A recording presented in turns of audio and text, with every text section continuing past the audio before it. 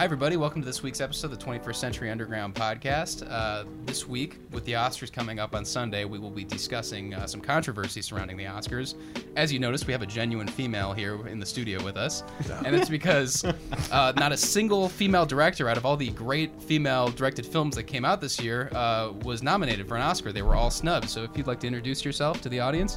Hi, I'm Danielle. I am a writer. I'm not a director in any way, shape, or form, but I am a woman, so I have that going for me. We did not want this we pitched this episode like a week or two ago, and we didn't want it to be like mansplaining the episode. Like, we were thinking, like, it's like there were a lot of female Oscar snubs this year. We should just get on there and tell people about it and tell them that we know, you know what I mean? And so it's like, we didn't want to do that. So three men in a garage. Yeah, right? Yeah, exactly. So Mike suggested Valiant that he would bring his partner on, and she would help us navigate these waters as three dudes who really don't know what they're talking about. And here I am. Yeah. Exactly. And Yeah. here I am. That is the genesis of that. But for those who don't know, what exactly is going on with the Oscars? I'm sorry, who are you? We were going to introduce ourselves first. I'm sorry. Sitting next to me is whom? So I'm Brandon Salas, filmmaker extraordinaire. Oh, I do know you. I'm Salvatore Arnaldo. I am a writer. And this is... Mike Villarreal, also known as Mike Vivace. I'm a producer. Okay. I'm sorry, Brandon. What was that opinion that you were stating? Well, I wanted to get right into it after we got into introductions. What is the controversy going around the Oscars for those who don't know? There were a lot of female films that got directed that were very, very good, and so they've all been. Not a single one of them was nominated. We've had 2019 was a really strong year for yeah, that. And it's a lot of. And the interesting thing about it too, it's a lot of films that seem to be grandfathered in that, according to some, may not have been as good candidates for the nominations because, like, The Irishman, I saw it. Was good. I didn't think it was Scorsese's best.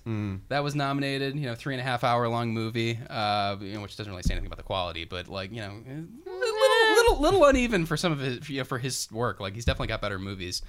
Quentin Tarantino, Once Upon a Time in Hollywood.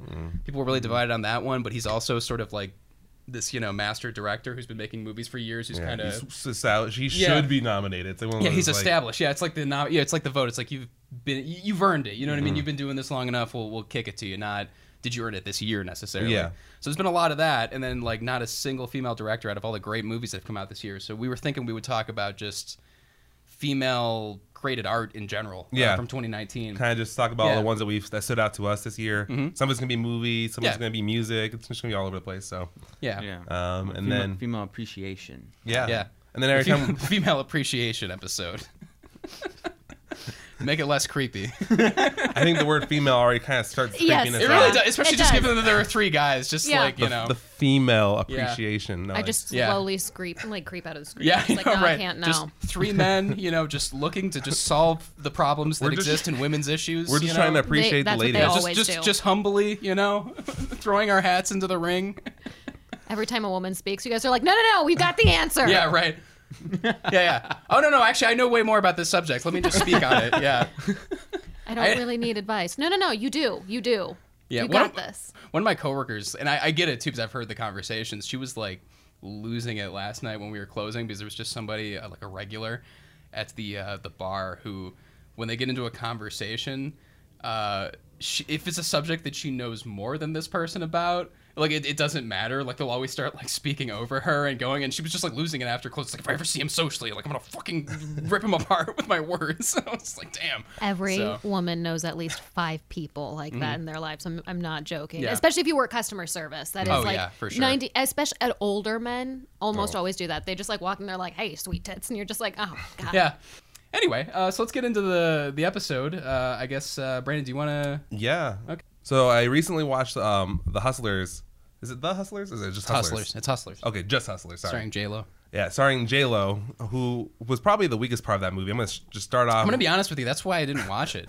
I'm going to start off right at the bat. That is probably the weakest part of the movie for me. Anytime I've ever seen her act, Anaconda onward, probably not the best example, but just like every time I've ever seen her in a movie, I'm just like, she's not convincing to me on any level. Just, like, I don't know. Yeah. But I was very surprised. I mean, the movie wasn't actually at all what I was expecting. I was expecting a little bit more of a comedy angle. And it was actually much more serious. It was a movie I was actually interested in because I actually am working on a long-term project that deals with sex work and, well, specifically more human trafficking. So I don't know, I just seeing a movie being made like that, doing actually fairly well, I wanted to check it out and see what kind of angle that was going about. And I was actually surprised. I felt like it did a really good job of going in that angle and talking about sex work. Not that they were having sex, but just that lifestyle of stripping and everything like that. And it was surprisingly good. It was more of a character study. That's the angle they went about. They didn't try to go along the ride of, oh man, when is everything going to go wrong? At the beginning, they're straight up like, things are going to go wrong. It's like she's the main character. What's her name? The main girl. She basically she's telling a reporter play by play of the events that happened from when she met J-Lo and how things escalated into doing all these high level crimes of stealing credit cards from these really rich men. And so it tells you from the beginning that it goes wrong, basically. And instead of trying to focus on making you feel that tension of it going up and then having a fall, it just totally focuses on this character study of why someone would go and do this. Because this is all based off of true events that happened. These were real people. And I mean, it was all a response to the market crash that happened in 2008. So instantly, everything was doing really well. They're making amazing money without doing any kind of scams. Then the market crashes. That heavily affected Wall Street, and thus it directly affected the New York strippers a lot. Well, I mean, that's the thing that a lot of people forget is during the Obama administration. I mean, it happened under Bush, but then like Obama came into office and basically just wrote blank checks for any amount of money to Wall Street, you know what I mean, for the bailouts, and it's like, ugh. I think that what a lot of people don't realize about Hustlers, with it shining a light on that, is that wasn't just happening for sex workers in New York. It was everywhere, because I actually worked as a makeup artist at the time of the crash. And one of the places that I worked at was a strip club here at Christie's. Christie's Cabaret here in Phoenix. And let me tell you, those girls they went from making some serious money, and we had women who were lawyers. I mean, they used to be making bank. They were well-educated women, and then the economy crashed, and suddenly they're like, I don't know what to do. They had stripped their way through college, and they're like, this is my only option now. Wow. And so they went back into stripping because they had to pay for their kids, for their money. I mean, most of the women who stripped there were mothers. Mm-hmm. They had children to take care of. They had bills that they had to take care of, and they were a lot of times women who actually had like a real good financial path before the economy crashed. And then on top of that, you had all these men who they had the economy crash on them too. So now they're not paying to go to strip clubs. So you have all of these women who are struggling to make ends meet in any career they make, but especially in sex work now, because people just they're not going to sex workers. They can't really afford it. It was one of those areas that got hit really hard by the recession that nobody really talked about. Nobody brought it up. But I mean, I was watching these women, and they would make like $50 a night, and they're like, well, you know, I've got 3 kids to feed. I'm going to try to make this work for dinner tonight. And it was just so depressing because you were like, you were a lawyer, man. Yeah. That's interesting. I actually didn't even know that was an element of the movie. I didn't realize that it took place around. That's really interesting. No, it's really cool. I didn't know that because it was instantly like 2008. And I was like, why is that? They were still driving their BMW too. Because I remember I dropped you off and I picked you up from work. Yeah. Then I just saw him coming out of BMWs still. Oh, yeah. Yeah. I'm like, wow. Mike's a mechanic.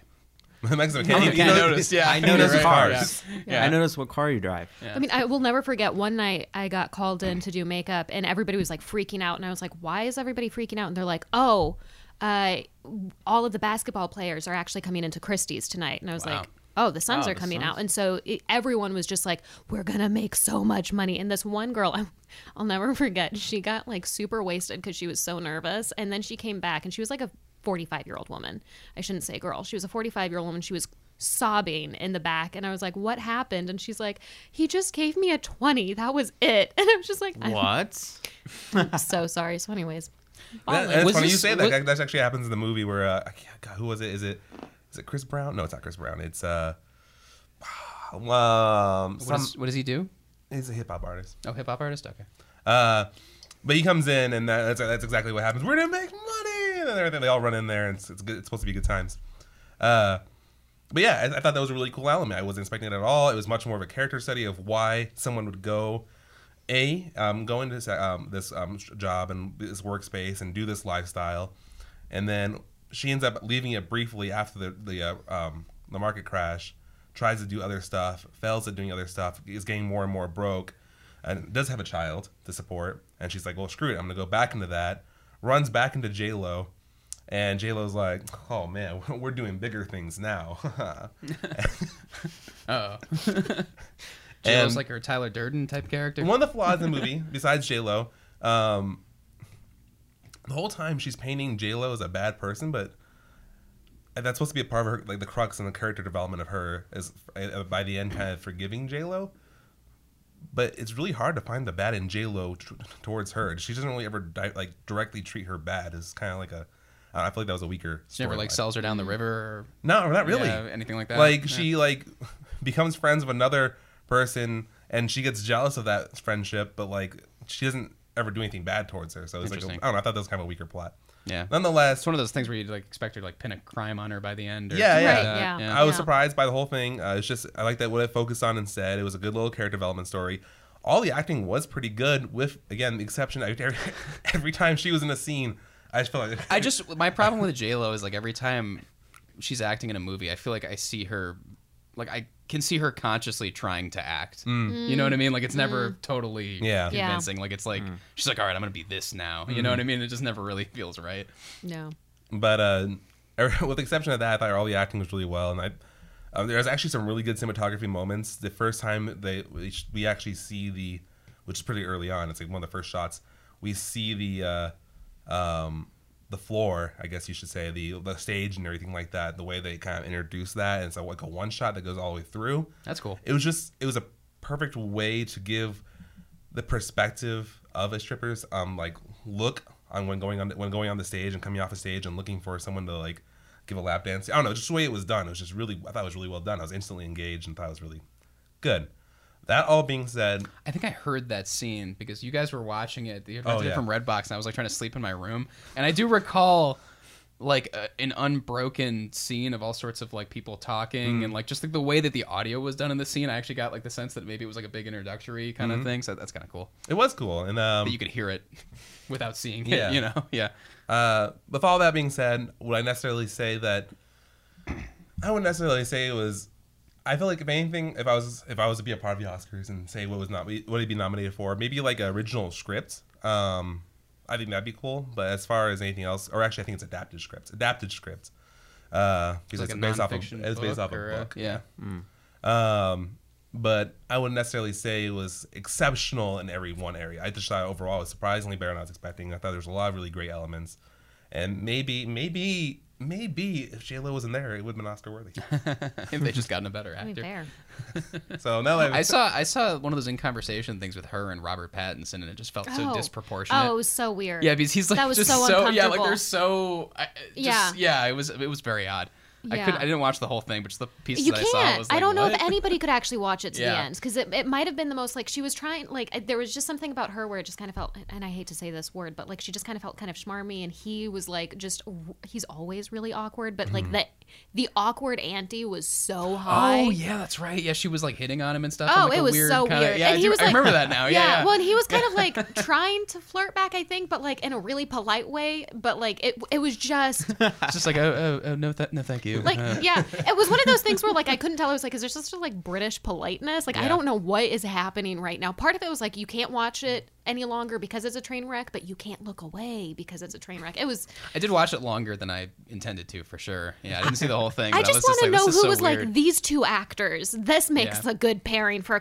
I just felt like because like Robert Pattinson, he just seems so sort of like analytical and kind of like self-reflective, and she was just like, I want to play someone powerful. You know what I mean? That was kind of it. And it was like, okay, can you elaborate on that? You could just see him like reeling inside the entire time, and it was the most anxiety-driven conversation that I have seen in a while. I was just like, oh Lord. Yeah, that was too bad.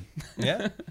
I think we should maybe jump to someone else. I won't, so that way we can keep some variety. Oh yeah, sure. Yeah, did you want to? Yeah, sure. I can get some other genre in the mix here, because I know you want to do different medium. Yeah. So the big person that really stood out to me was actually Natasha Lyonne. So if you haven't seen Russian Doll, it is a Netflix original TV series basically, and I adore it. I adore everything about it. Natasha Lyonne is the main actress for it. She's the main character, but she is also one of the screenwriters. She directed a couple of the episodes. She was really the creator piece. You might know her from earlier pieces. This Slums of Beverly Hills is actually the main thing that I think a lot of people know her from when she was a teenager. Natasha Lyonne is amazing. I could talk about her for hours and hours. The whole show, though, Russian Doll is just, it's a wonderful piece. The screenwriters, there are 3 of them, and I'm forgetting one of them, I'm so sorry, but Amy Poehler is one of the other screenwriters. Oh, cool. And it's a really dark comedy almost, in a sense. The concept of it is almost a Groundhog's Day, where she just dies and wakes up repeatedly, and she's like, she has to start the whole day over and over again, and it restarts on her birthday. And she has to go through this whole party, and then things start getting weird. Suddenly people start disappearing. Everything starts changing, and I won't give it away if you haven't seen it, because you really do need to watch it. I kind of like that. Yeah, it has kind of elements of everything. It's a really dark humor. It's got this really like amazing New York element to it. I mean, she's just so in your face as a character. She just doesn't care. She represents this really strong woman who's just like, you know what? Screw it. But then it's also about her trying to find how to forgive herself, how to love herself, how to love other people. And it's trying to deal with trauma and death and all of these thematic concepts throughout this one season. And it's just this beautiful, epic journey that the screenwriting might be. I'm a very picky person when it comes to movies and shows and screenwriting. I feel like there's almost always some sort of plot hole with it, and this one just is so artfully developed, and it blends so many elements in it. But the main thing that I always take away is Natasha Lyonne as an actress. It feels so real. I have never seen somebody who just embodies this like strong New York smoking woman who just seems like she's going to flip you off and shove it up your ass at any moment. And it's just so perfectly done. It really is. Like, you feel like you're a part of her actual journey of growth with it.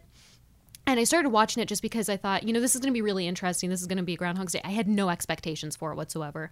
But the more I watched it, the more enthralled I was by the storytelling. It was completely different from what I expected. I kind of thought it was going to be, a little kitschy, a little dumb. And it takes you to deeper, darker places than you realized it would. And it also takes you to happier places than you realized it would. And I can't say too much without giving away the whole concept of the show. But just watching Natasha Lyonne and the way how she moves the script, the way how she commands the stage, in a sense, it makes for a really good character study. It really makes for a good show on why stories about strong women need to be told, because I feel like as a woman, usually when I watch something about girls, it tends to be kind of wishy-washy. It almost feels like they're not fully dynamic characters, fully dynamic people. And she is this wonderfully dynamic person. They could have just said, you're going to be a hard bitch and that's all you're going to be. Oh, yeah, for sure. Yeah. It's like you see a lot of those women where it's just like, she's just a bitch. Like there's they're a very static character. Mm-hmm. There's no growth to them. There's no like cause and effect. Yeah. Like, there's no past. It's just sort of like, this is who I am. Right, exactly. And no, Hollywood wants to sell this to people right now. Right. Yeah. And it's like, I don't know what it is that they think. They're like, either she's going to be this like Mother Teresa type, or she's just going to be a bitch, or she's just going to be like the sexy stand-in piece who has absolutely no background character whatsoever. And I think because this was written by 3 women and directed only by women, and created with women, I think it gives this beautiful dynamic to this character where you really watch her grow and change and struggle with that change. It's not just this like, oh, suddenly I understand why I need to forgive myself and why I'm going through and reliving death over and over again. No, there's this like real struggle that she has with it where she's like, no, I'm not happy with myself. I'm not happy with life. How could I forgive myself? And just the struggle that she deals with, that anger that lives inside of her. Because I feel like that's something that we also don't see in women and female characters is rage in women is usually not something we find societally acceptable. Even if we talk about it as women, or joke about it, there's certain things where you can get away with it as an older female character. You know what I mean? And she's, I want to say in her like late 30s is the character. And there's not really a female taxi driver that springs to mind immediately. Right. Yeah, other exactly. Than, like, Monster, maybe. Yeah. That's it. Yeah. Whenever there's like a female character with rage, that's all she is. She's just this like, she's like the fairy tale wicked stepmother. And we don't want to really know about her. We're just like, oh, she's terrible. That's not what women should be.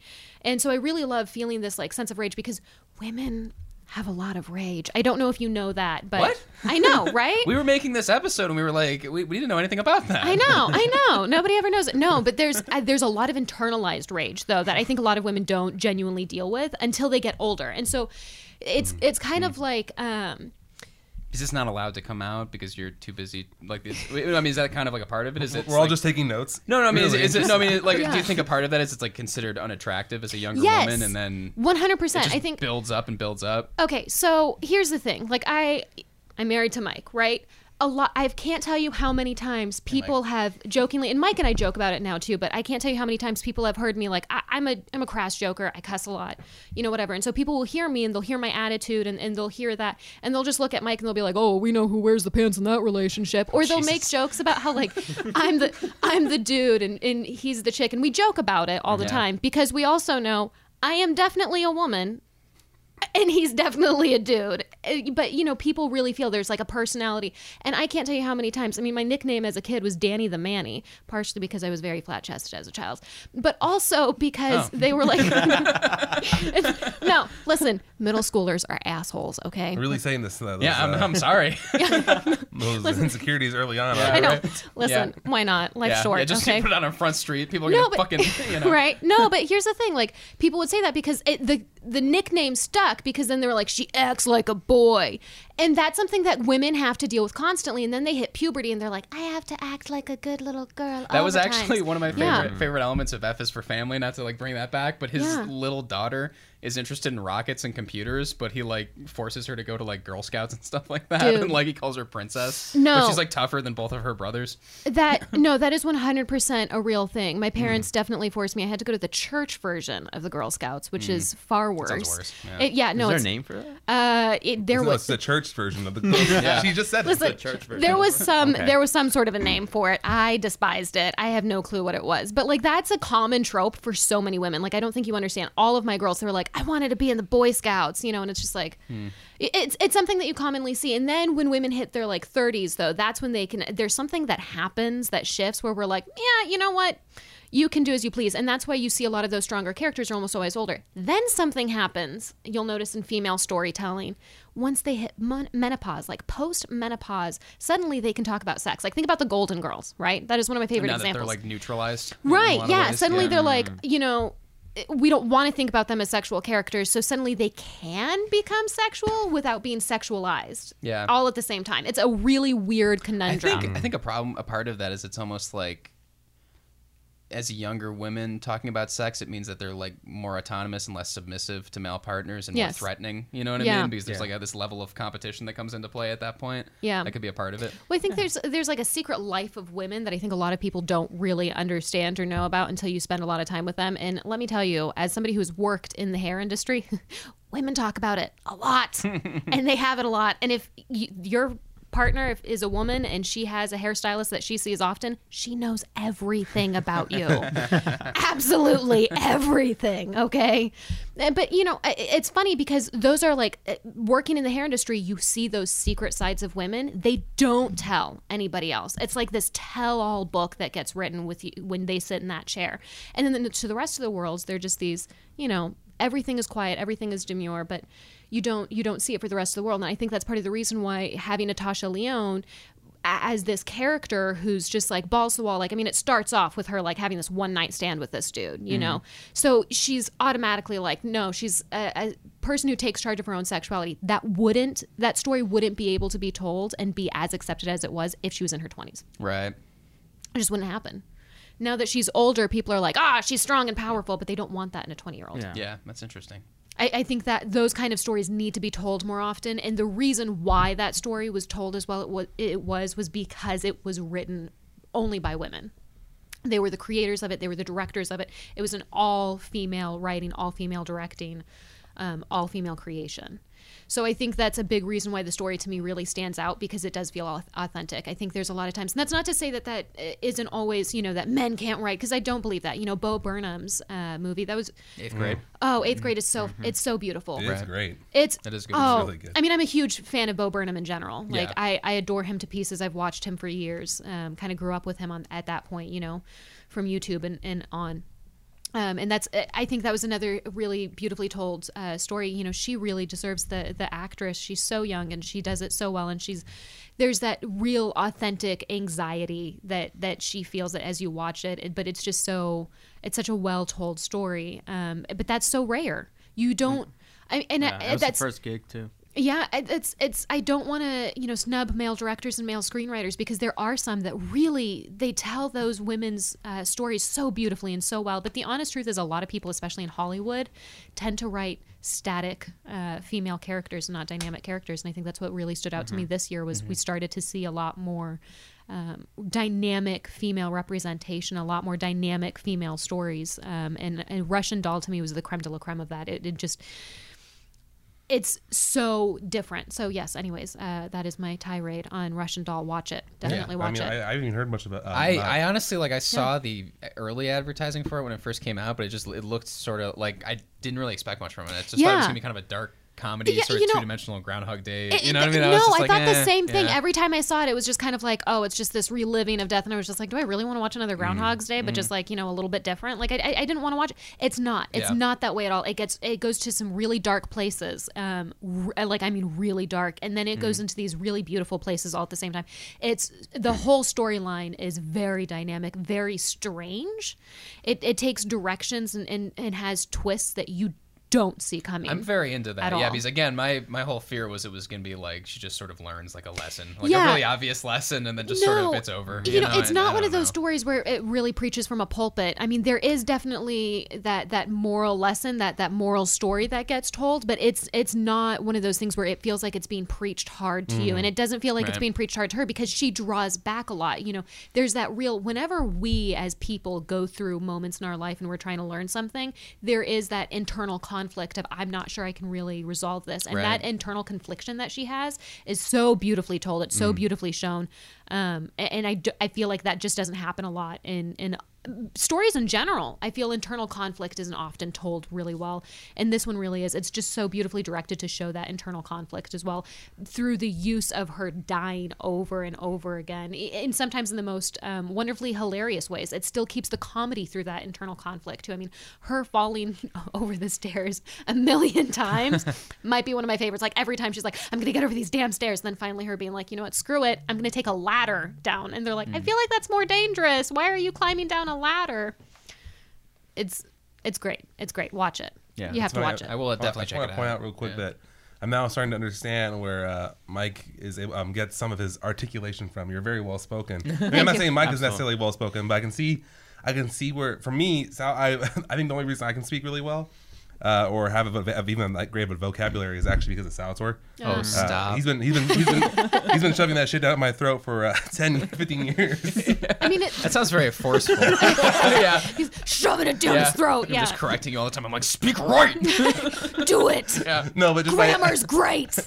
By having that friendship and relationship, I've been able to recognize I speak a lot clearer, more articulately, and then even just better vernacular and all that, and I can kind of see what's going on. My big words come from her. I am an English major, so I would be very concerned if I did not articulate myself well. But I also did grow up in a family that we had to debate in order to get anything. Like there was no going up to my father and being like, hey, I want money for something. Like I had to give him reasons for it. So they created small lawyers out of none of us are lawyers.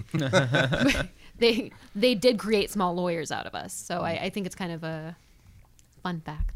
I feel like everybody just kind of there was something about, and again, like I said, the advertising, it was just so poorly done. And I feel like that happens a lot, like I said, about women who are strong characters. There's never any frickin' marketing for it ever. But I think if it's good enough, word of mouth will get out. And I was about to say, that's what it was with Russian Doll. I had, same thing with The Marvelous Mrs. Maisel. I had so many people who came up to me and they were like, you have to watch Marvelous Mrs. Maisel. She is your comedy. She's you. You need to watch it. And I was just like, however, it's a very uncomfortable thing to be told. It really helps when it's like Netflix or Amazon or something like that, like when it's Yeah. streaming, because Booksmart had that problem where like it was like good, but like it was only in theaters for a limited amount of time, and like no one saw it and ended up doing really poorly, even though it got really good reviews. Yeah. So No, I mean, marketing is definitely it's a big part of any art form. You know, if you just don't have that, if you don't have that out for you, if you don't really have somebody who's like actually in that corner being like, you need to do this. So word of mouth is really important. But in the technological day and age, how are they getting to it? If you can't get to it on technology, it's not happening. And that's like even with Hustlers, that advertising was very much not what I expected from the movie, and maybe and of course they probably felt like they couldn't advertise a character development story surrounding a woman. They're like, Yes, Or strippers yeah. who are like easy to marginalize Yeah. because like their position in Oh, society. seriously, sex workers in general. I mean, that's I remember seeing the like on Instagram when I would see like an ad for it, like click on the comments is always a really bad idea. But I was like looking at the comments, everyone's like, "Oh, Cardi B's in a movie about drugging men and all this stuff." Why are people against her like they're against Bill Cosby? And I'm like, well, I mean, she didn't rape them, so that helps. yeah, right. You know? It just, apples and oranges, Yeah. apples and oranges. But anytime anytime a woman does anything incorrect, Yeah. not to go too far Yeah, into there's it, it goes deeper and darker than it does with men. Like men, there's always some sort of a drawback where people are like, oh, well, I mean, he was like, especially with Bill Cosby, people are like, well, it couldn't have, like, he was my hero. And I get it. But he made us laugh for so many. I mean, that was a big deal. I mean, Yeah, that was pretty fucked up because like was. with him, he was like the first representation of like Yes. middle class and upper middle class like black Yes, no, families on TV. there was so many things and that he's just a monster. yeah. You know what I mean? But it's so important that we have those kind of, but like a woman will like make a small minor mistake and it's like she's out. But that's actually something that we see a lot. I think the Oscars being snubbed and having all these things where women are working hard can bring up a lot of other important parts and a lot of other important things that we have going on in America and in other countries. One of them is the glass cliff. So what a lot of people don't realize is when women do become CEOs, unfortunately, a lot of times the main reason is because of what we call the glass cliff. A business will be failing and they'll kick out, the male CEO, the male COO, and they'll put women in charge in the board because they're like, this business is doomed to fail. Oh wow. So we might as well put a woman in charge so we can say, hey, it was her direction, even though the problem persisted, before her, right? Really? So suddenly, People waste their time in life to do that. yes, no, it is a real thing. So retarded. they'll put women in charge so that way they can say this failed when a woman was on board. She couldn't steer the ship properly. It is a real thing that happened. It's called the glass cliff. I gotta say I'm a little excited. I kind of want to go to Mike's thing just because I think it's a really cool movement. I've started noticing more and more in music. I'll let Mike talk about his, but I got a couple of artists, and but I appreciate Lizzo and Billie Eilish. When this comes out, it was already in the news. Billie Eilish won 4 Grammys, and she's been getting a lot of feedback, negative feedback, because she was like, "I'm not like, I let it be not me." Don't choose me, as she was lipping it when the camera was panning on her because she's already won like back-to-back for Grammys in that night, which is best new artist, best album, best record, and best single. I think 2 of them kind of are similar, album and record. Yeah, it's a pretty killer night though. Yeah. But still, like no one. She's the youngest female to have ever gone 4 on row like that. Wow. She's I killing think the it. youngest. I'm not sure if she's the youngest person, but she was. She was afraid because of all the other fans out there that of the people who are getting nominated. We're gonna jump on her because she's young. She's Yeah. a female. She hasn't been in the game for long. And a lot of people don't like her style of music for Yeah. multiple reasons to her lyrics and.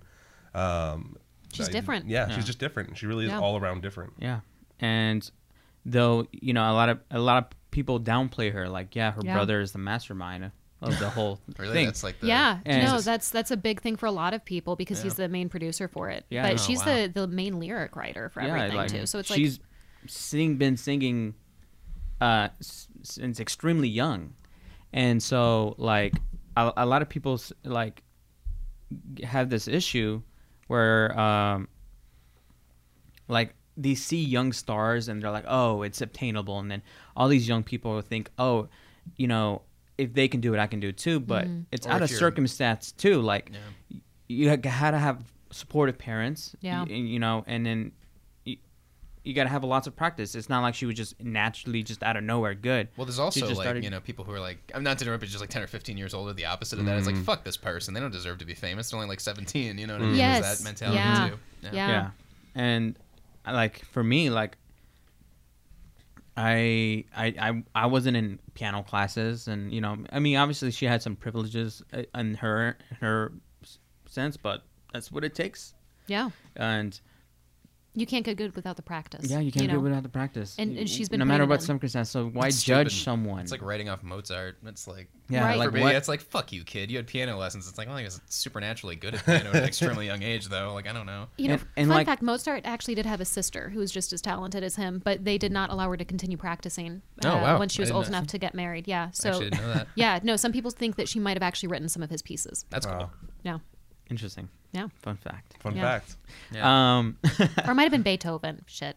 One of the two. Sorry. Oh my god. Google that, people. The internet's gonna jump on that. I know. Now. Yeah. Somebody's gonna jump on it. They're gonna Why be like, are you trying to ruin great men? I'm so sorry. Fun possible fact. I know. Fun maybe fact. I might be. Listen, I don't have Google in front of me. Okay, I'm sorry. It's okay. We're not big enough to get that kind of flack yet, so we're safe for now. We'll get it like about 6 months down the line. I know. Somebody will like. Then the red pillars will start fucking. I know. Somebody's gonna start Googling this, and they're gonna be like, no, that was actually a story by Virginia Woolf, because she did write a story about the possibility of it, but I couldn't remember if that's. One of them is Mozart, one of them is Beethoven, one of them is real, one of them is a fictional story. Okay. So interesting. Yes. The Kardashians, how they got famous, they think it's out of nowhere, but the whole mastermind was from the mom. Yeah. She's crazy good at advertising, and I mean, Kylie Jenner being such the youngest female billionaire, making it into the top Forbes magazine, and so like people think like, oh, Kylie young and is doing it, I can too, but circumstance. She had a mastermind, a mother who also had a shit ton of money. Who had a shit ton of money to do all of this. There's all these other factors that are going on behind it.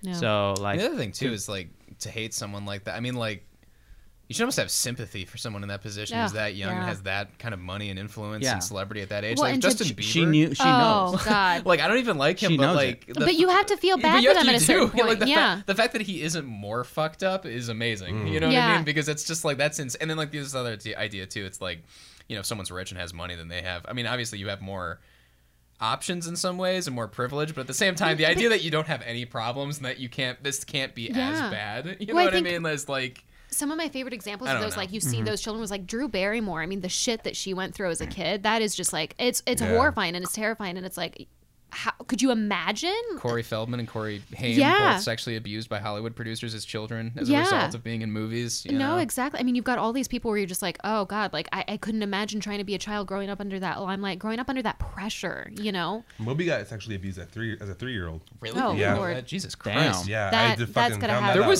There was that one kid. He was a child actor in the 90s. His name was like Brad Renfro or something. He was like one of the alleged Bryan Singer victims. I guess Bryan Singer had him around and called him his boyfriend and stuff, according to some witnesses, like some some not like in court, but it was like in those expose articles, like this is what they said happened. Ugh. So it's alleged, but apparently he had him around, referred to him as his boyfriend, and by all accounts Renfro was heterosexual, but he was just like sort of moving in those circles and kind of getting used by these guys and like Bryan Singer and some of his associates, and he ended up killing himself. Like a lot of the Bryan Singer accusers, for example, like some of them died of drug overdoses or had drug problems or committed suicide. I think Brad Renfro was like, I can't remember if it was like outright suicide or if it was like a drug overdose that was like sort of like a long overdue suicide. Like he was just headed in that direction and he wanted to die kind of thing. But yeah, it's pretty fucking ugly, to say the least.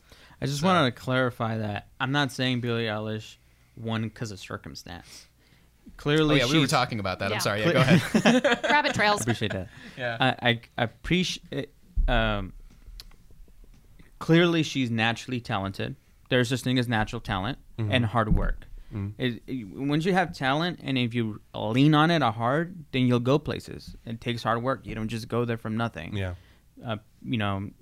So there's a lot of sacrifices that she's done as a young kid to do that, and she's not living an ordinary life because of it. And so definitely props to her. I mean, her music's deserves to be there, I think. Yeah. And on Lizzo, on the other hand, you know, she's been in the game longer and Struggled a lot. and has been struggling to get exposure. And I feel like when she came out with Juice is what really kind of started that spark, because she was rapping.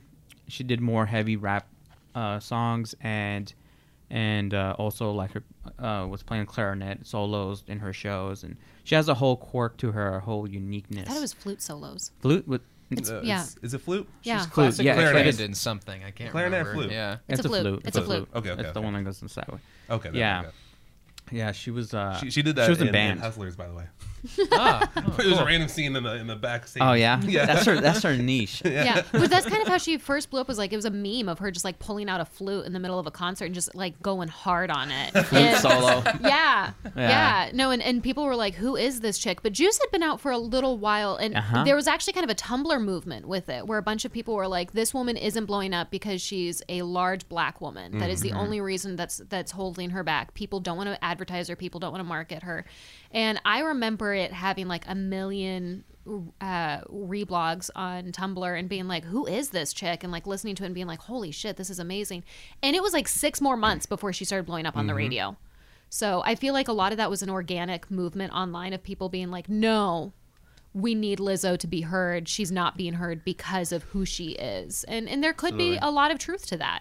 I mean, there's a lot of talent, a lot of talent from Yeah. her, and she's like, I guess you can say she premiered later on in her career, but it happened. Yeah. And you know what I mean? She deserves to be there, and to some critics say otherwise, that what she's preaching is like, you know, an unhealthy body thing. But I think accepting your body is a very as well a lot of people suffer in, and it's good for them to know that you love yourself. But even she proclaims like she's not necessarily doing it because of that. She's just doing it because that's who she is. And It's she's interesting confident. though that they Michelle Wolf mentioned this, and I thought it was like a really interesting point. The fact that her body isn't really accepted on its own terms, but the fact that it has to be sexualized in order to be Yes. accepted Yes. is You know what I mean? interesting. Like- Yeah. yeah, like the fact that it has to be like sexy. It can't just sort of be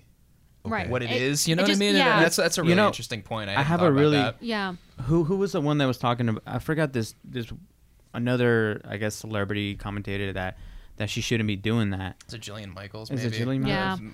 There's a And- few. There was a few. It was Yeah. a There's few been a people. It was few. on the radio. Like it was Yeah. it was a trend, and I feel like if she's happy with herself, Yeah. and she's making other people accept themselves and happy for themselves, that's a positive Yeah. approach. yeah. And this she's not promoting, oh, eat hamburgers, eat this. No, No, Yeah. she's saying just accept promoting yourself. love. Yeah. And Yeah. and it's like you got rappers talking about shooting people and doing coke, That's a good point. But- yeah. Well, Yeah. that's kind of like the angle I really want Doing to the get drugs. excited. Big, doing all these Notorious tests. B.I.G. was famous, 20, Yeah. Yeah. 25 years ago, Yeah. and had the exact same sort of, you know what I mean? Yeah. Like he was a bigger guy, but it was fine because he was a man. Yes. And he was talking about shooting and Well, because- actively harming other people. you Most know? of those people Yeah. who are Yeah. talking about drugs and all that, and doing lean, all the modern trap stuff. I'm not even talking about gangster rap. I'm talking about like Sort of Gucci the- Gang. I'm talking about that modern trap stuff where like it's been on lean and like that shit's unhealthy. Yeah. Mhm. No, that's And absolutely, something that's I- absolutely right. I Yeah. actually really admire, and that's kind of like why I was kind of excited to go with this whole thing. Nirvana, I hate myself and I want to die. Was this Literally. trend that's going on is Right. that it really is much more about self-love and truly empowering women. It's not yeah. just like, hey, I'm sexy. Hey, I'm sexy. No, it's like it's- way Yeah. more than that. It's Yes, Oh, yeah. it goes deeper. I think the other big thing that I really appreciate about Lizzo is there's I feel like through especially the onslaught of Instagram in particular really created a new level of body dysmorphia, not just for women, but for men as well, right? Because they're seeing all of these guys who are cut, and men don't have sexualized bodies the way that women do. Like, we might be like, oh, that guy is like Magic Mike or whatever. Like, we might have one of those. But even if you look at like rom-coms, it's always like a hideous dude who gets like the hot chick. Mark Ruffalo. Right. Okay, well, he's I not. mean, Mark he's- Ruffalo's he's- charming. wait. Well, no, He's really- no, don't get me wrong. I'm just saying he's Mark average. Ruffalo, He's I an love average. you. Okay, you But said, no, you but said he's a- hideous. He's he's Yeah, average. he's That's it. average. But no, Okay, no, no, I'm not. But that's I'm not actually a coming down really on good Mark point. Ruffalo. But that's actually a really good point because you're right. Mark Ruffalo, Yeah. he's an attractive guy, but averagely attractive, and like you can still make it as an average attractive male, Absolutely. or even kind of just like a slob in Hollywood. Still, like they'd be like, we still have roles for you, but like Yeah. as a girl, like you still have to be. You have to be like drop dead gorgeous. You know, you have to fit a certain mold. You have to be a certain thing, and Instagram has been an interesting thing for me because I feel like men are finally starting to understand what women go through with slight bits of that like body dysmorphia where they're like, I have to work out, I have to work out, I have to have pecs, I have to have an ass, I have to like get the quads going, I have to whatever, right? Girl, the number of squats that I've put in just to keep up. Right. but then you've got women now, like their body dysmorphia is even higher because then you've got like you've got these women that are preaching like self-love or acceptance, right? But they're still in a certain trends. They're still in a certain body type. They're still in like, they're thick with 2 C's or they're curve models or, and it's like, or then you've got the girls who are like really skinny, or then you've got the girls who are like, just like, you never have somebody who's like kind of in between or just dumpy. Like it's cause it's like, no, women still have to have sexualized bodies. So you still have to be somewhere in there. Men, on the other hand, I think are finally starting to get a taste for that. And I think that's why Lizzo's self-love movement is so important because it doesn't just affect women. Men need to start hearing it now Absolutely. too. I think it gets into this problem of commercialization in general, and it comes through in social media. But it's just like the way our economy is. Everything needs to be packaged and Yes. sold somehow, so it needs a pitch. Even Yeah. ro- You know what I mean? And we Yeah. are the products now that we're Yeah. existing online, and it's like this really. I don't know. No, it's, even- It's really the tough. old school approach of advertisement, though. Yeah. Yeah. So that in itself is just an old school way of them approaching it. It's just what we grew up with, it's what we see, and it's what we think we should do for them to get attention. Yeah. Yeah. And a lot of people like I watch a lot of Gary Vee, and then he was talking to a guy where he's saying that he's trying to start his own gym and stuff, but he wants to talk about health and eating right. And when he has those videos, they don't get much as attraction as when he's doing lifts and he's flexing and he's doing all Yeah. this stuff. So he feels like he needs to do that to get the likes, to get the attention, to get the exposure. You need like the So then gimmick he can- to draw people in. But Yeah. but like what Gary Vee tells him, like, yeah, you'll get those fast likes and fast clicks, but those is not the ones you're gonna stay there Yeah. long term. You want to build people that actually gonna be there, invested in, and actually believe in what you're gonna do.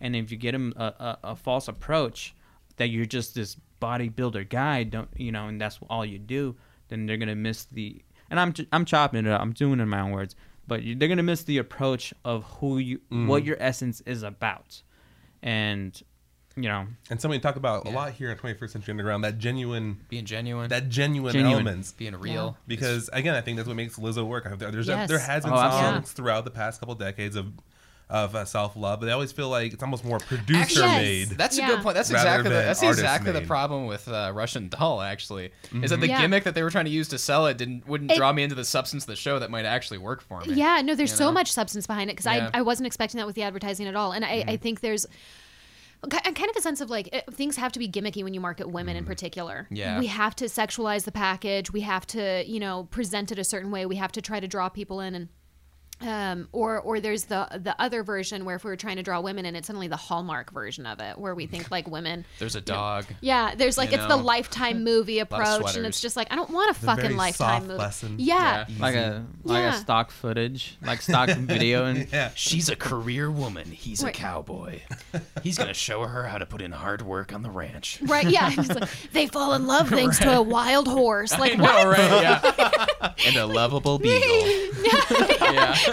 Yeah, and there's like a parrot in the background. You're Yeah, like, what's right. the parrot doing? No, but I mean, it's so true. I feel like they always try to advertise. There's like these pigeonholes in advertising in general for people, right? But women especially get pigeonholed into these like really soft characters, and I feel like they were kind of afraid. I feel like Netflix was kind of afraid of actually really showing that because she's a bad motherfucker. Let me tell you, she is. She's amazing. I love her. I adore her. She's just like this cigarette smoking hard New Yorker, and I feel like that is a character we do not see women portray ever. Like, I mean, she's very much that woman who will scream at you in the middle of the night and be like, "No, I'm gonna punch you in the face." And the character from The Marvelous Miss Maisel, the manager. yeah, The yeah, manager is very that way. Like she's and they made it. They always there's always a running joke like And You're a boy? Yeah, and they're like, Are you a boy? Or, it's like the dad is the only one who realizes immediately. He's like, no, that's clearly a woman. The show's so good. Yeah, I know, right? Because she's like, no, Dad, that she's a girl. And he's like, yes, I know she's a girl. Like, he's the only person who picks it up the first time. Everybody else is completely oblivious, which is great. I love her father. Oh, he's I really like that guy. he's just amazing. He was amazing in Monk. He's just an Yeah. amazing actor. I love him. I Men in adore Black, him. anyone? yeah, that was mine too. Yeah, no, I think it's just a really cool movement in music. I love seeing it. Yeah. I feel like I saw a little. It took me like until actually this past year to kind of appreciate Beyonce's Lemonade. Actually, I kind of understood those yeah. vibes, and I was like, oh, this is why people. Because just hearing it by itself, like without really any context of like the lyrics or anything, I wasn't that overwhelmed by the music itself. But then when I dug a little bit deeper, listening to the album as an entire piece, and then like actually listening to the lyrics, I was like, damn. I don't know. I thought there was a lot of good pieces there of self-support, like not taking people's bullshit. Another Yeah. instance though where it became Men's like a bullshit. meme, it became like a joke. Like Lemonade, Beyonce's Lemonade was like a joke because she was so mad, and so Yeah. because she That was also written got off. cheated on. Right, yeah. but again, women showing anger, that's just not something Yeah. that we can really. like, "Ugh." Yeah. Yeah. Although I will say this, please don't hate me, Bayhive, but Solange is amazing, and she's to me, Don't Touch My Hair. Like, I think that came out kind of around the same time Yeah, it as did. Lemonade, and I was like. No, this is the song that people need to hear. Mm-hmm. This, to me, it was a really controlled rage. Actually, if you listen to the lyrics, because it's like so soft and gentle, but then you actually listen to it and you're like, Jesus, she is pissed. Like, and it's amazing. It's a really, I think it's a really wonderful representation of women, especially women of color. And I that's not to discount Lemonade because it's a beautiful song, but I feel like I feel like Don't Touch My Hair was one of those songs that should have gotten more attention than it did. Solange in general should be getting more attention than she does. I think she's a true artist, and she's really interesting to watch. Yeah. So Yeah. yeah. I liked The Farewell a lot, actually. Yeah. Just saw that Soundstorm recently. Yeah. actually just watched that. I really couldn't believe that didn't get a nomination. It was really good. That was really surprising. But yeah, no, it was an excellent movie. It was mostly, I always appreciate the fact when something comes out and makes a big splash that's mostly in subtitles because for whatever reason. And I guess I heard Martin Scorsese talking about it a little while ago. He said that apparently there was some sort of advertising push in the 60s or 70s for Hollywood studios to be like, no, you don't want to watch subtitles. Like, you know what I mean? You don't want to put up with that. And I don't know if that was a big part of it or if people just genuinely don't like reading them. But no, I love the fact that it was very sort of cross-cultural. Like, you were dealing with sort of an Americanized Chinese perspective on China going back. And I was kind of dealing with that problem of this kind of goes back to actually what we were talking about with Pape a couple of weeks ago, but not fitting in either culture after Yes. having been Yeah. transplanted from one at a young age into another one. And it was interesting. And then even the parents were kind of like, we're American, basically. And then you see that there's these subtle differences between the Chinese characters who lived in America and then the Chinese characters who lived in Japan for a long period of time and then came back to China versus the family who grew up there. But no, I just thought it was a great movie. And it was very touching, too, because obviously I've had, family deaths that were kind of that generation of the grandparent generation. Explain the plot a little bit. Oh, I'm sorry. So basically, the whole movie it kind of deals a lot with the clash between sort of Americanized Chinese values and then Chinese values, but basically, it's a big sort of almost like a family drama, sort of centering on the daughter who left China when she was 6 years old and doesn't really remember a lot of it. Played And by Awkwafina. Played by Awkwafina. Yeah, she does great too. She's amazing does in that actually role. really yeah, and she good. got a Golden Globe, I think, for that, which was good, even though they Yeah. were snubbed from the Oscars for some reason. But very well directed. So she's in America and she talks to her grandma on the phone still, and she's in contact with her relatives from China. And then her parents are having some sort of problem. She's trying to figure out what it is. Turns out her grandma has been diagnosed with stage 4 lung cancer. Yes. And no one's telling her because they don't want to sort of ruin the mood. So the entire family around her knows, but she doesn't know because they don't want to destroy the time that she has left. So they're kind of supporting the weight of this, but they're all lying to her. Yeah, so it's the doctor says it's pretty much a guaranteed yeah. she's gonna die from this, and so they're all the mentality is why would we put that on her? Yeah. Just so she can suffer for 3 months and then die. Exactly. Yeah, and she, and so she's dealing with this, and basically, and they don't even want to bring Awkwafina's character first because they'll give it away immediately. She's because incredibly just emotional. she's so Americanized that she can't hide her emotion like someone raised in China might be able to in the traditional Chinese system and family system. And then so her entire family ends up going over there, and they say it's the ruse is that the cousin from Japan who's been dating his Japanese girlfriend for like 4 months, is going to get married to her, and so they're throwing like basically like a fake wedding. They throw an entire fake to wedding. give her a farewell party because they think she's going to die in 3 months. And Awkwafina end up going over independently and meeting them there, and they're like, oh fuck, what are you doing here? And the entire movie is about them dancing around this lie and her having these really tender, really beautiful moments with her grandma. And it's a great movie, and I just love it because it's just so, I don't know, compared to the kind of stuff that comes out now, it has such a subtle but very powerful and emotional touch. You know what I mean? Yeah. It doesn't need to cram things into your face. It's just great character work, great writing. The whole thing feels very lovingly made, and I just feel like a reason for that is it's based on her actual story. Like it's like Right. it's very autobiographical for the director. I think Yes. some of her Right. family members were even in it. Oh, wow. And it's just interesting. You Yeah, know what I mean? actually, Mei Mei's sister is the real. Oh, it is? Okay, yeah, I thought I heard something about that. Because back when this came out, I heard an interview with her. And yeah, but it's, I don't know, it's just great. It's just a great movie. And I don't know, really sad. And it's just, I don't know, it's just interesting watching the two cultures kind of dance with each other and then never fully reconciling. I don't know. It's just this conflict that never really resolves itself necessarily because it can't, because there's just too much, I don't know, just too much weight to it, and it's just this character caught in the middle of it, trying to deal with it and trying to say goodbye to her grandma without being able to say goodbye, literally, and just sort of appreciating the time that she has with her. And should I spoil the No, thing no, after no, the, because there is actually a really interesting follow up to no, that. I hold want on. to get the spoiler. Okay. Yeah. Well, hold Okay.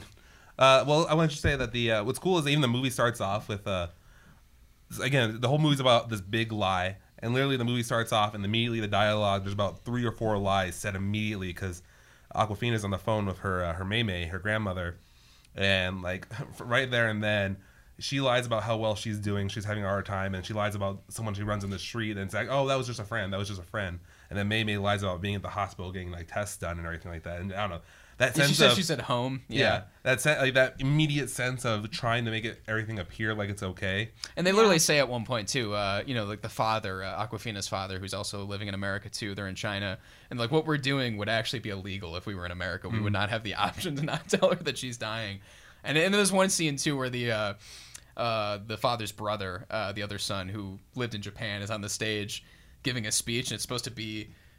He's like thanking his mother for the son's wedding, and he just starts crying and freaking out, and like the mom has no idea like why he's so Mom's just emotional. kinda looking at him. Yeah, and it's just like, yeah, and it's like just really good. There's just a lot of like really great moments. Like I don't know, like the thing that I really liked is like you hear like accent differences depending on where the person That was cool. That was good lives. detail. Yeah, and then like just little cultural differences. Wow. So there's one scene where they're at the grave of the grandma's husband who's passed away from, I think, from cancer too. Actual gravestone too. From, Yeah. Is it his of her actual? grandfather. Oh, that's cool.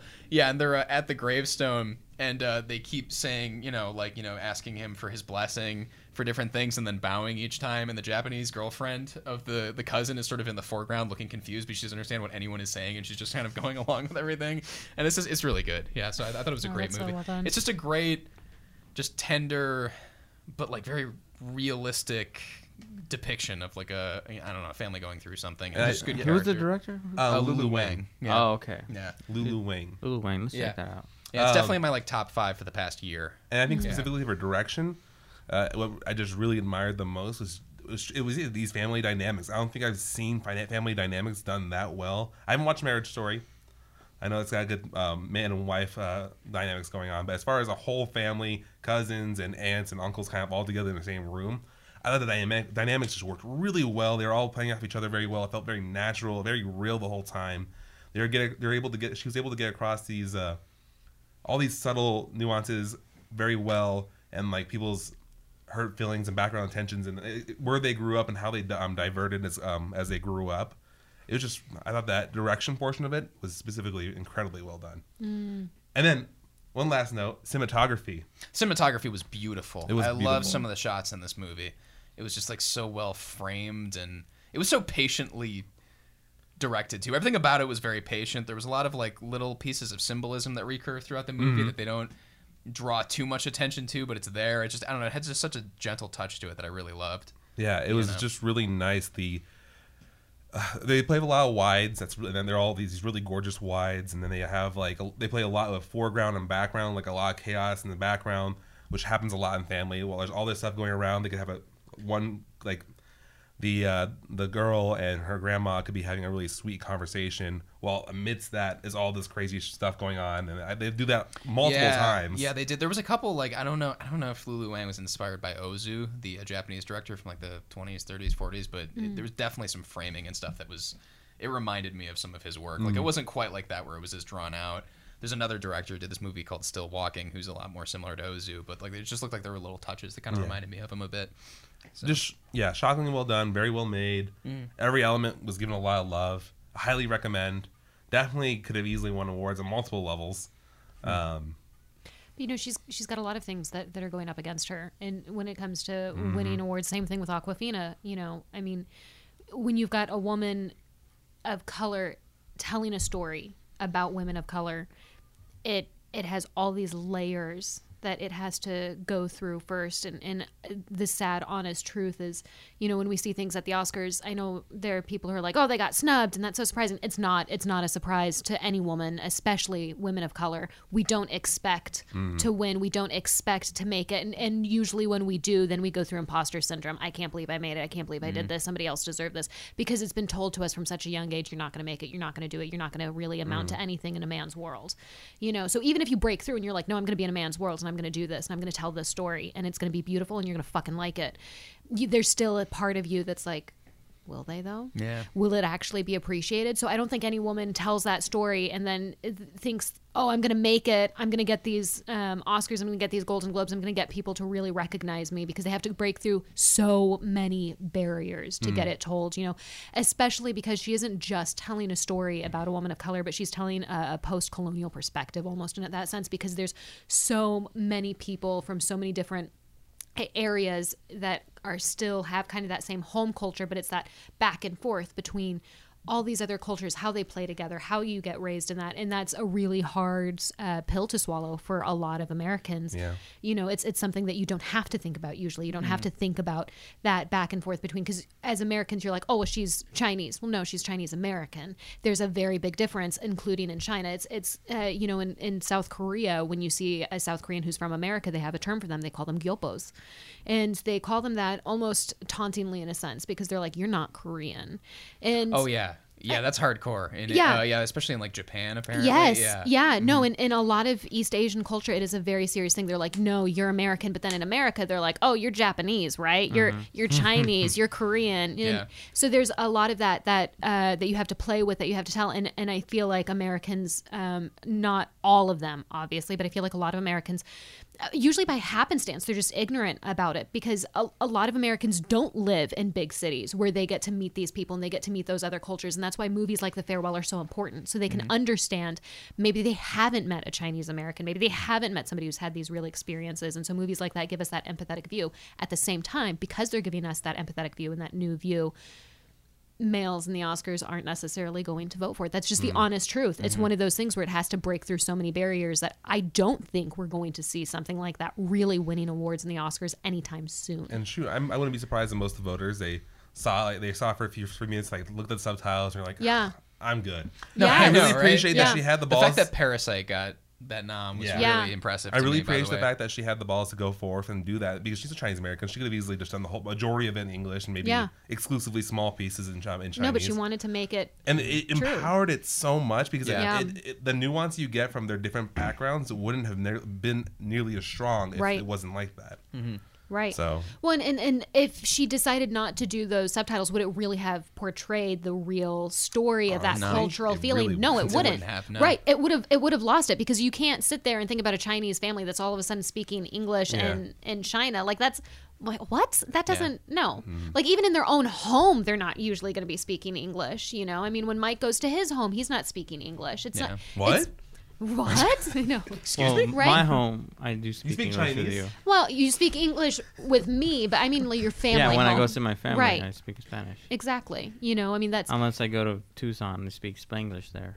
right. But Spanglish. that's actually a really good point, because I feel like that gets missed in a lot of these stories where it's like a mixed culture. They tend to miss that, like Spanglish, Konglish, and Chonglish, whatever you end up speaking. And then you my know? accent comes out. Yeah. No, When I that's. start speaking Spanish, my accent starts coming out. I think that's one of those things where, like you were saying, the accents in The Farewell, that has to be accurately portrayed to really Oh, get yeah. that Yeah. experience, because Mike does get a impact. thick accent when he starts speaking Spanglish. And that's a natural thing. When I see my Southern family, I get a really thick Southern accent. I have never lived in the South, but it is something that I grew up with. It's something that I heard a lot. gotta So when see I that see movie. them, it's accents like that make it a better family experience. That's why it's done so well. That director was like, no, this is going to be authentic. Yeah, she killed it. Yeah. And I gotta see it because like some of those things you're talking about, I highly relate to. Yeah. Yeah. They see me as Mexican here, even though I was born here. So I'm American. You know what Yeah. I mean? But when I go to Mexico, they call me a gringo. Yeah. You know what I mean? Like, so like, when am I? But Yeah. I'm Yeah. a self-proclaimed Chicano, which is first generation Mexican Well, American. And that's why that term even got coined, Yes. right? The Brown Berets created the Chicano term because they were like, no, we're not Mexican, we're not American, we are Chicano, we It's are such an something awesome else. movement. Yeah, It it is. really is. It's such a cool movement. Yeah. The Brown Berets did a really wonderful job, and I feel like that's something that a lot of people don't You know don't how I talk actually about. learned about that? We should do a film about it, Brandon. I actually did a documentary on it for the Arizona. I did a documentary on Chicanos por la Causa, and they were obviously heavily involved with that from the get go. And damn, it was just a cool documentary to do. Yeah. Actually, That's for movie, yeah. When is it everybody. going to be posted? Well, it has been. They have aired it, I think, once or maybe twice now. Okay. I think you can find it online on Arizona PBS. I'm not sure though, so I'm not promising anything. But Okay. If we do find it, we'll link it. yes, Let's- yeah, I'll link it. Chicanos por la Causa. It's a great documentary. Awesome. Nice. Yeah, I learned about that through Hunter S. Thompson. I'm not even yeah. kidding because his lawyer, Dr. Gonzo in Fear and Loathing in Las Vegas, was Oscar Acosta, who was a lawyer for Chicano rights. Yeah. And like that was a bit. So I just kind of like investigated it after I read Fear and Loathing in Las Vegas. I was interested, so it was pretty cool. Yeah. Just little connections like that will kind of draw you. Just And that's all it takes. just expressing. Yeah.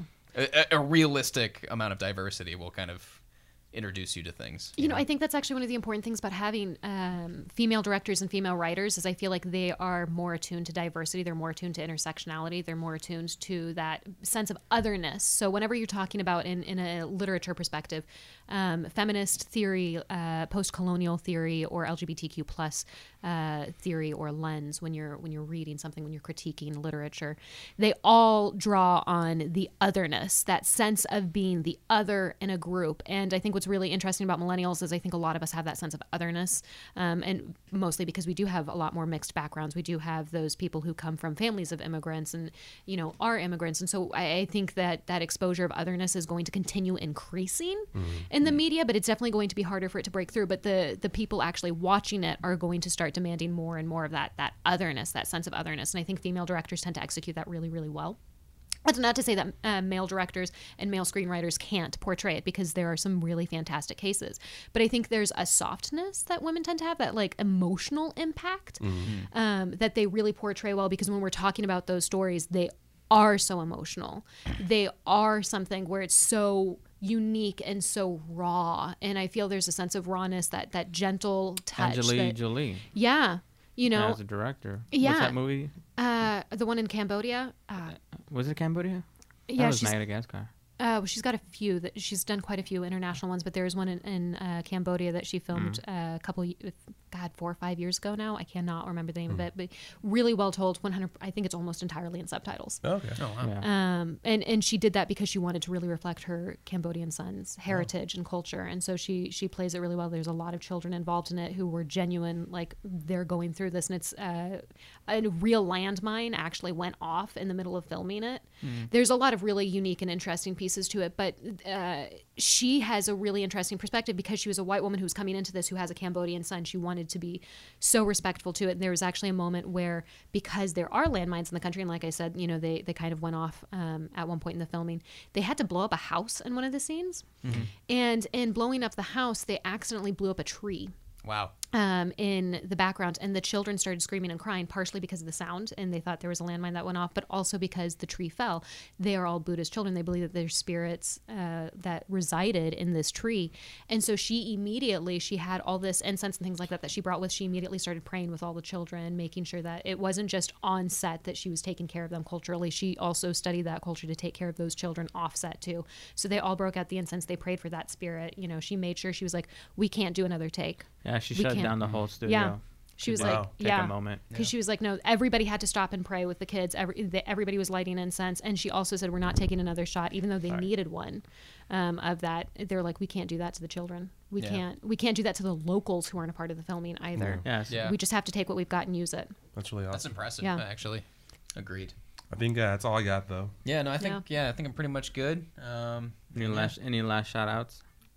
No. There's other movies I watched. At least my mind is going blank at the moment. There's a lot of movies that I didn't want. Yeah. I wanted to see, never got a chance to, but hey, you know, Yeah. I guess that's how it is. That's true. Okay. Yeah. All right, so guys, thank you for tuning in this week to our episode, and next week we'll actually be back with a couple filmmakers. Yes, we have a couple of filmmakers coming in. They have a feature film being shown at the Sedona International Film Festival. So we're actually going to have them come here, talk to us about the film, and Nice. get some insight on that. And So then I'm at the really end of excited about that. At the end of the month, where will we be? We will Right? actually be going to the Sedona International Film Ooh, Festival and be podcasting. doing some interviewing and podcasting there too. Yes, so we will. Very exciting. definitely stay tuned. A lot of big stuff coming up. And then, that's pretty much it. And as always, follow us at our respective Instagram handles and follow our podcast at 21st Century Underground on Instagram and the 21st Century Underground Podcast on Facebook. And that is it for this week. Thank you. Whoa. Yeah. And thank you for being here, by the No, way, thanks for Danielle. having me on. Yes, thank you Special so much. thanks to our Yeah, guests. Special thanks. Yeah. I know you're not necessarily the biggest social media person, but what's your handle? Do not follow me on social media. I don't go on it. I'm sorry. I tried, guys. All right, I know. cool. I was trying to slip it. I knew, I was kind of expecting that, but I was like, I'm gonna slip it in. Yeah. I mean, if you really want to, you can't. I don't even remember my handle. I think it's Danny Mike Live. did. Looking Mike it make up it? right now. I know. I think. All right. I think it's. Listen, I only have an Instagram because Mike told me to get one because he was sick and tired of not being able to send me memes. Alrighty, well, thank you When for, I decide thank you to for publish. being here. Thank you for being here. Thank you for On the being show. Thank you for being our woman representative Yeah. here. Yeah. in I'm a- telling you, this whole thing would have fucking in a garage full of dicks. torpedoed. Yeah, without your torpedoed, which is really, I feel like that's got like a phallic shape. Yeah. It does. It kinda I was about to fits say that's kind of phallic Yeah, based. exactly. Yeah. We So would have very gone, accurate. Yeah, we would have just gone straight nosedive. Yeah. Dicks in Exploded, the dirt. really. Yeah. Just. Dicks in the dirt. Is that a term that people use about a I feel sort like of? that a sounds, I think that we're- sounds like all right. a southern shit like Yeah. dicks in the dirt. Yeah. Like that's. I think Yeah. right now we are dicks in the dirt, and we need to Yeah. wrap this We up. are. That Agreed. is what we are. Okay, cool. So we've been dicks in the dirt, and woman, and we'll see you guys later. Thanks.